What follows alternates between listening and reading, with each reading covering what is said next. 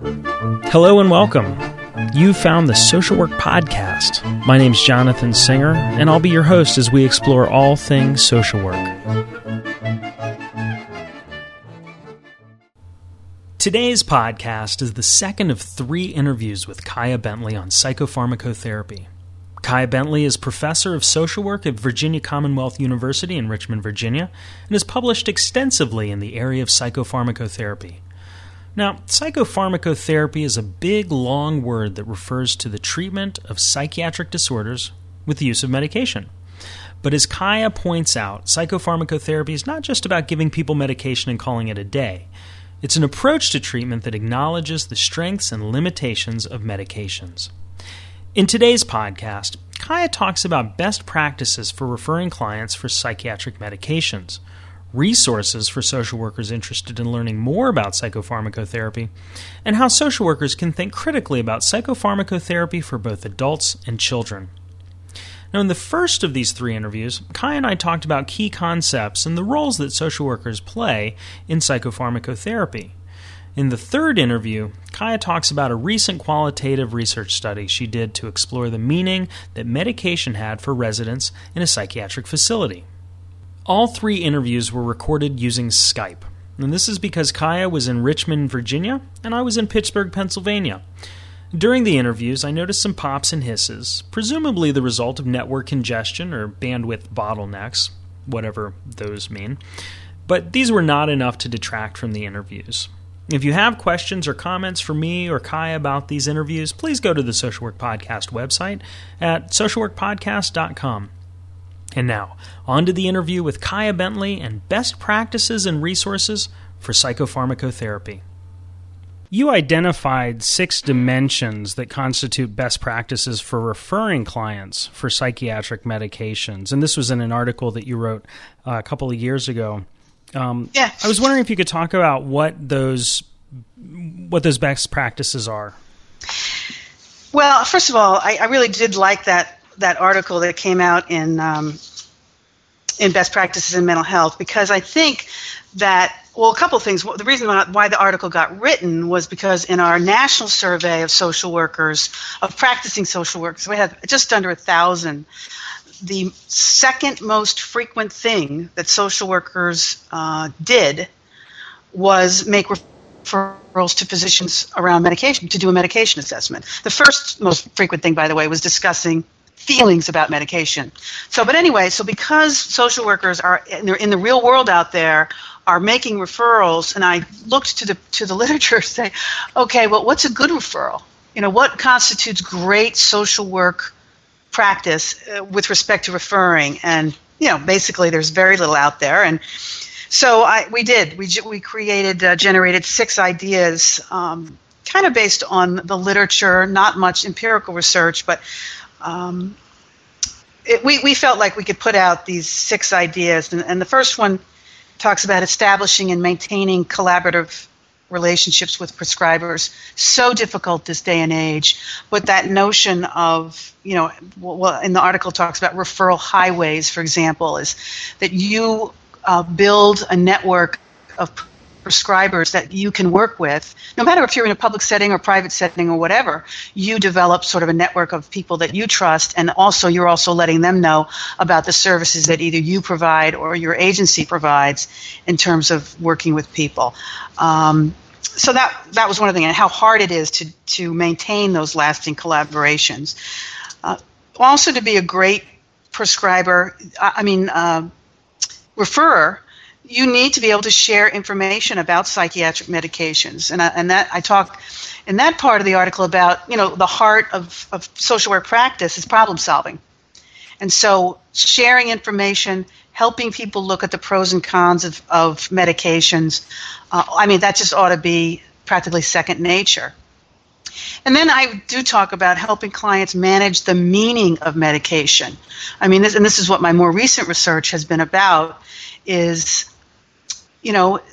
taking psychiatric medications is not a benign thing. I think someone said that. It is in the center of my sort of meaning results was that taking medication. Well, I have to find this because it's so good, Jonathan. So I may have to just look for a second where my little thing is. Okay, taking medication incites meaning, influences identity, and impacts life. And so, if that's true, then social workers training puts us in a perfect position to be able to help people manage that. What does it mean when someone tells you that perhaps you should consider having a medication evaluation? What does that mean to you? What kind of impact does it have on you? And then if you actually get to a prescriber and they decide that in conjunction with you that maybe you should receive a prescription and try it, what does that mean to you? What kind of impact does that have on you? Do you feel relief? Do you feel fear? What do you feel? And social workers should be helping people manage those things. In addition, social workers should be preparing, literally emotionally preparing, and sort of informationally, practically preparing clients for referrals. What can they expect when they go to see their prescriber, whether it's their OBGYN, a general practitioner, a nurse practitioner, a psychiatrist, whoever it might be. What can you expect? And again, how are you going to deal with that?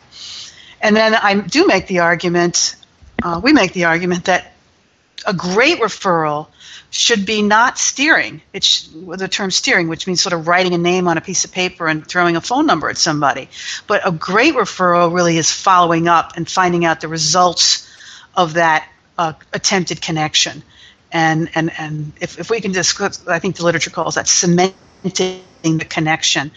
And then again, if there are legal or ethical concerns around decision making and coercion, or sometimes actually social workers have in our survey showed that they were particularly concerned around social justice issues. For example, like they had clients that needed medication, and then we know that there are some ones that are effective in populations, 70%, 75% effective, that we can't get access to, that the public mental health care system has waiting lists. And so what do you do when you have to sort of tolerate waiting lists? Or another less frequent one is, what do you do when you're not completely sure about the quality of psychopharmacological intervention being given out, that you have doubts about it? Those would be some other kind of ethical concerns that might come up. But the argument basically was, let's define excellent social work practice. Let's go ahead and expand that definition to mean being an excellent referrer. I think everything that you just talked about makes so much sense, and it's listening to you talk about it. It's sort of surprising that nobody has talked about it before, or nobody has published it in one place before. And I'll go ahead and put up the link to the. I'll put the reference on the Social Work Podcast website and a link to the article, because it definitely sounds like something that social workers should have access to. I was wondering what other resources are available for social workers who are interested in improving their knowledge about psychopharmacotherapy or medications in general. Oh, that's a good question. Well, a couple of different sort of categories. So I'll say one is, I'll just say books targeted to us. And so that would be psychopharmacology texts that are written for non-medical providers. So obviously, my own book with Joe Walsh is one of those books. It's basically half the book is a primer of psychopharmacology, and the other half talks about social work roles. But Brooks, Cole, and Thompson also publish other books like a psychotherapist resource on psychiatric medication by Bulow, Herbert, and Bulow. There's another one by Ingersoll and Rack called Psychopharmacology for the Helping Professions. And so there are some books written for us, and in our own field as well. There's Jim Gillespie has written one that comes out pretty regular. So that's one way of going. I really like, and when I teach courses on social work and psychopharmacology, psychiatric medication reference guides that are written for nurses, because they're usually written in an approachable language and not overly sophisticated in their terminology. So I like those. Then the other thing to look for is mainly review articles.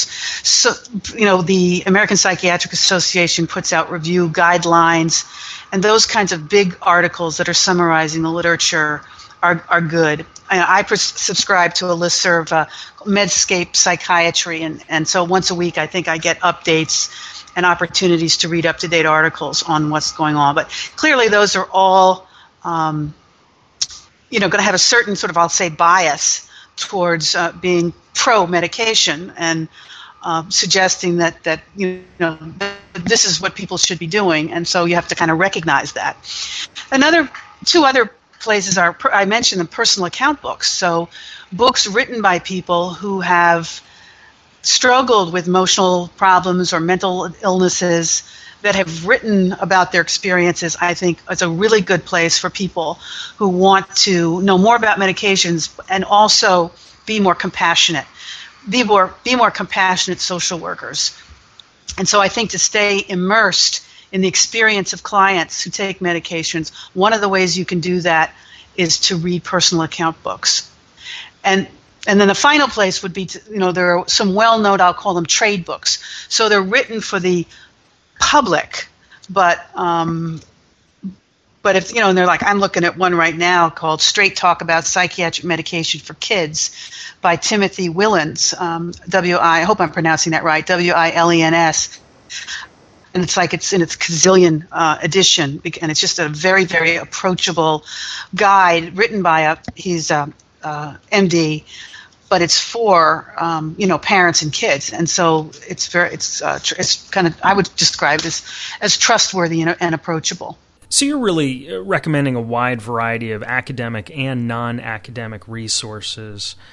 Clearly, the academic resources make sense for folks in a professional program, but could you say a little bit more about why social workers should read these personal accounts? Well, the personal accounts thing is really to keep the social worker immersed in that lived experience of clients. And so it's not that you're reading a personal account book to find out sort of the effectiveness rates of Clozaril or Celexa. Obviously you're not trying to garner that kind of information from a personal account book, but you are trying to gain insight and empathy into the experience of people who've struggled with the kinds of disorders treated by these medications, so that you can be a better social worker, so that you can be more humble and more appreciative. In addition to being that kind of social worker, what I'm implying to you about the being consumer of information is, my argument that we need, which I think everyone that writes about this in our field would agree, is that social workers, as I said, need to keep a critical perspective about medications. We need to understand the socio-political context in which medications are prescribed, the power of drug companies to define what treatment looks like, the fact that prescribing medications, has perpetuated sort of a medical dominance, and sometimes to the detriment of psychosocial interventions. And we need to not, as I said before, I'm not suggesting that we become cheerleaders for the use of medications. A critical perspective means understanding that if the effectiveness rates published is 70%, that means 30% of folks aren't being helped in a way that's considered clinically significant. And so let's not forget about those kinds of folks.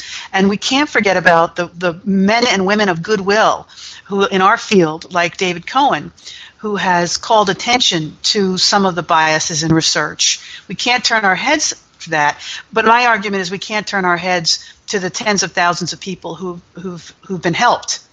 And in fact, my own study that I just talked about, that I completed, many of the clients basically described medications as a life-changing godsend, and that they were deeply grateful for having medications that were useful in spite of these incredible histories of struggling to sort of get to a place where they were helpful, with long histories of hospitalizations and terrible side effects and things like that. So we have to understand people are on a journey, and medications can sometimes help them along that journey, and sometimes, it's not such a pretty story. And I think if we go in, if social workers go in with that perspective, that critical perspective, that typical understanding the socio-political context, staying immersed in the experience of clients, then we'll be better social workers. Well, you've convinced me. No, but seriously, I really like how you're advocating a critical perspective on medication, because I think social work sometimes it aligns itself with a perspective that the medical model and therefore medications are just bad, and that in order to be true social workers, we can't acknowledge the good in medications. But you're saying, you know what, there are a lot of different people out there, and they have a lot of different experiences, and it's not up to us to say what is best for clients sight unseen. And so to keep an open mind to medications is a possibility. John, I don't know if you'll use this or not, but I certainly remember when I was a brand new MSW student back in 1978, and I remember distinctly having an anti-medication kind of view. And I really do now believe that it was really tied up with my frustration about the lack of acknowledgement of the power of psychosocial interventions. And so somehow I sort of took it out on this other treatment option, which was more, quote, medical, certainly more biological. And I now think I've grown up and said, you know what, I need to practice some professional humility. Other professions and other kinds of interventions offer something to our clients, and I should know about it. And not to every client, but to many clients. So I think that giving up that sort of anti-medication view involves professional humility. Now, having said that I collaborate and I'm very familiar with people in our own field who really have stressed the and have argued that current clinical research around drugs is racked with bias, and that too often clients are given medication without other options. And you have to look at the grain of truth in that. For example, with kids, I've just did this article with Catherine Collins at Maryland, or book chapter actually. On kids, and the conclusion around kids is, are kids over-medicated? Yes. Are kids under-medicated? Yes. That both are true. That is, some kids are out there taking, being prescribed medications as a shortcut and without adequate assessment, without adequate exposure to all the options, particularly the psychosocial and behavioral interventions. So yes, that's true. Is it true that there are kids out there that have real behavioral and emotional needs that medication could help with, and yet they don't have access to it, or that, yes, that is true as well. And so that's quite a dilemma. It is a dilemma. It's interesting that you answered both those questions. Yes. What publication is that coming out in, or what book is that coming out in? That came out in Cynthia Franklin and Harris and Paula Allen Mears' book, The School Services Source Book, in 2006. So it was just a book chapter on psychopharmacology treatment with kids and adolescents. And basically we argued in that social workers that work with kids in medication, think of what they need to understand, Jonathan. I mean, they need to understand the controversies about use with kids, because parents and kids are going to come to them with questions about rumors they've heard, and worries about physical and psychological development, worries about what this will mean for the meaning, and identity of their adolescent kid or their other kid, which Jerry Florish in our own field has written about. What about backlash against medication in schools? Will this mean, is there sort of an anti-medication bias going on now that will really prevent kids that need help? What about off-label use? What about the use of research with kids? And so we try to, in that article, just make the argument again that social worker's knowledge isn't just about the name of a drug. It's really about the sort of social context that medication prescribing is happening right now. It sounds like there's certainly room for a podcast on psychopharm and kids. There might be. Among other things. Okay. Yes. Well, this has been fascinating. I've really enjoyed this and appreciated you providing all of your insight and wisdom on this topic. And I suspect that our listeners will be similarly appreciative. Well, thanks. Please join us for part 3 of this podcast when Kaya talks about a recent qualitative research study she did to explore the meaning that medication had for residents in a psychiatric facility. I'm Jonathan Singer, and thanks for being with me today for another episode of the Social Work Podcast. If you missed an episode or have suggestions for future episodes, please visit socialworkpodcast.com. If you'd like to support the podcast, please visit our online store at cafepress.com/swpodcast. To all the social workers out there, keep up the good work. We'll see you next time at the Social Work Podcast.